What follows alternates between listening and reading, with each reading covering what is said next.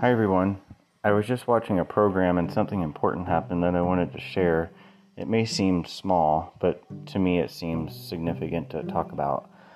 The title for this episode is Specific Triggers and Stereotypes, the Downside of Complex PTSD.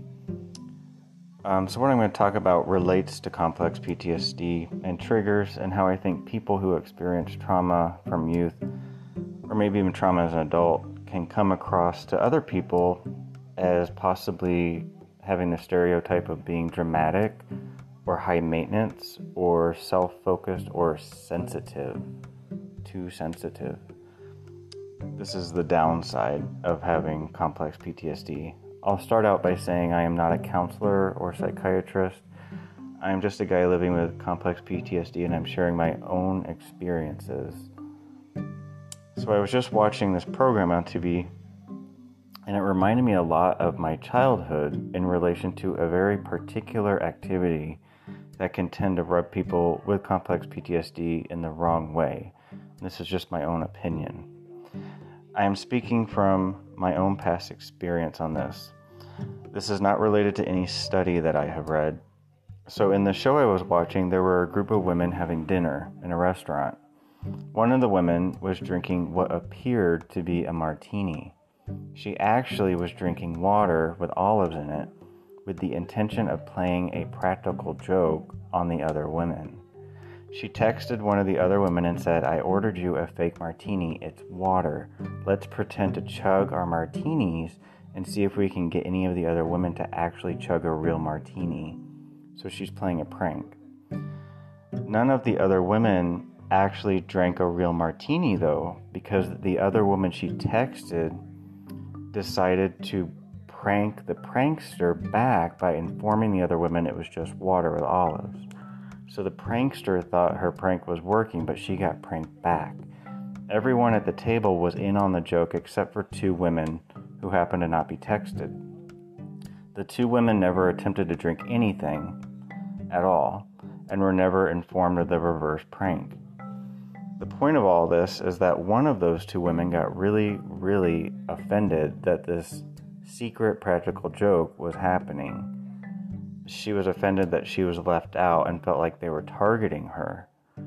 So this totally reminds me of my childhood when one of my cousins would do this type of thing almost every time you were around him. He was a big practical jokester. It used to really bother me when I was a teenager, because you're left out of the loop, you don't know what's going on, and the wool's being pulled over your eyes. I would guess the reason this bothered me is because it stems from that feeling of incompetence I've talked about so many times on this program. That incompetence trigger is a really big deal, in my opinion, for people with complex PTSD. When you have complex PTSD from childhood, your cognitive processes are messed up, and for me, that made me feel incompetent in my studies at school and basically with relationships, everything in life.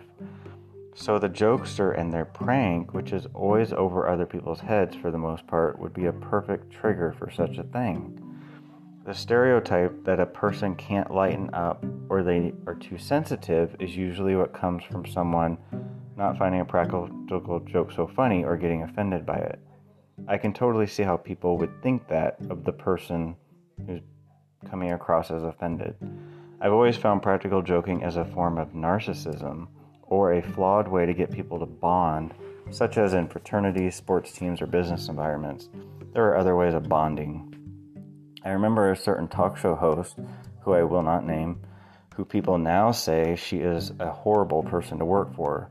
Well, she used to always play practical jokes on people with these surprises on her show. There are also two actors who I won't name, who are known for their practical jokes, and I have heard numerous things about how they are mean behind the scenes and try to make others look stupid. In my opinion, the stereotypes are the worst part of all this. And a lot of that stems from our reaction that is rooted in that incompetence feeling stemming from our impaired cognitive functions from our trauma. It doesn't mean that everyone who responds negatively to practical jokes is like us. Some people really don't have a sense of humor at all and genuinely just dislike people. It also doesn't mean all practical jokers are coming from a bad place. Some genuinely want to just make others laugh. But for us, I think this is a really specific trigger, or it can be, and it has been for me.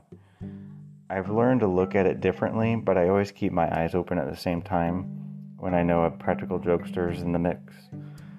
In this TV show I was watching, the other women had to really convince this one woman who got so upset that she was not intentionally being left out and that they were not targeting her. When she realized the prank was actually turned around on the prankster, she felt a little bit better. I just wanted to share this because it is such a specific thing that I hadn't really thought about discussing on this program before. That is all I have to share. This is the Complex PTSD guy signing off.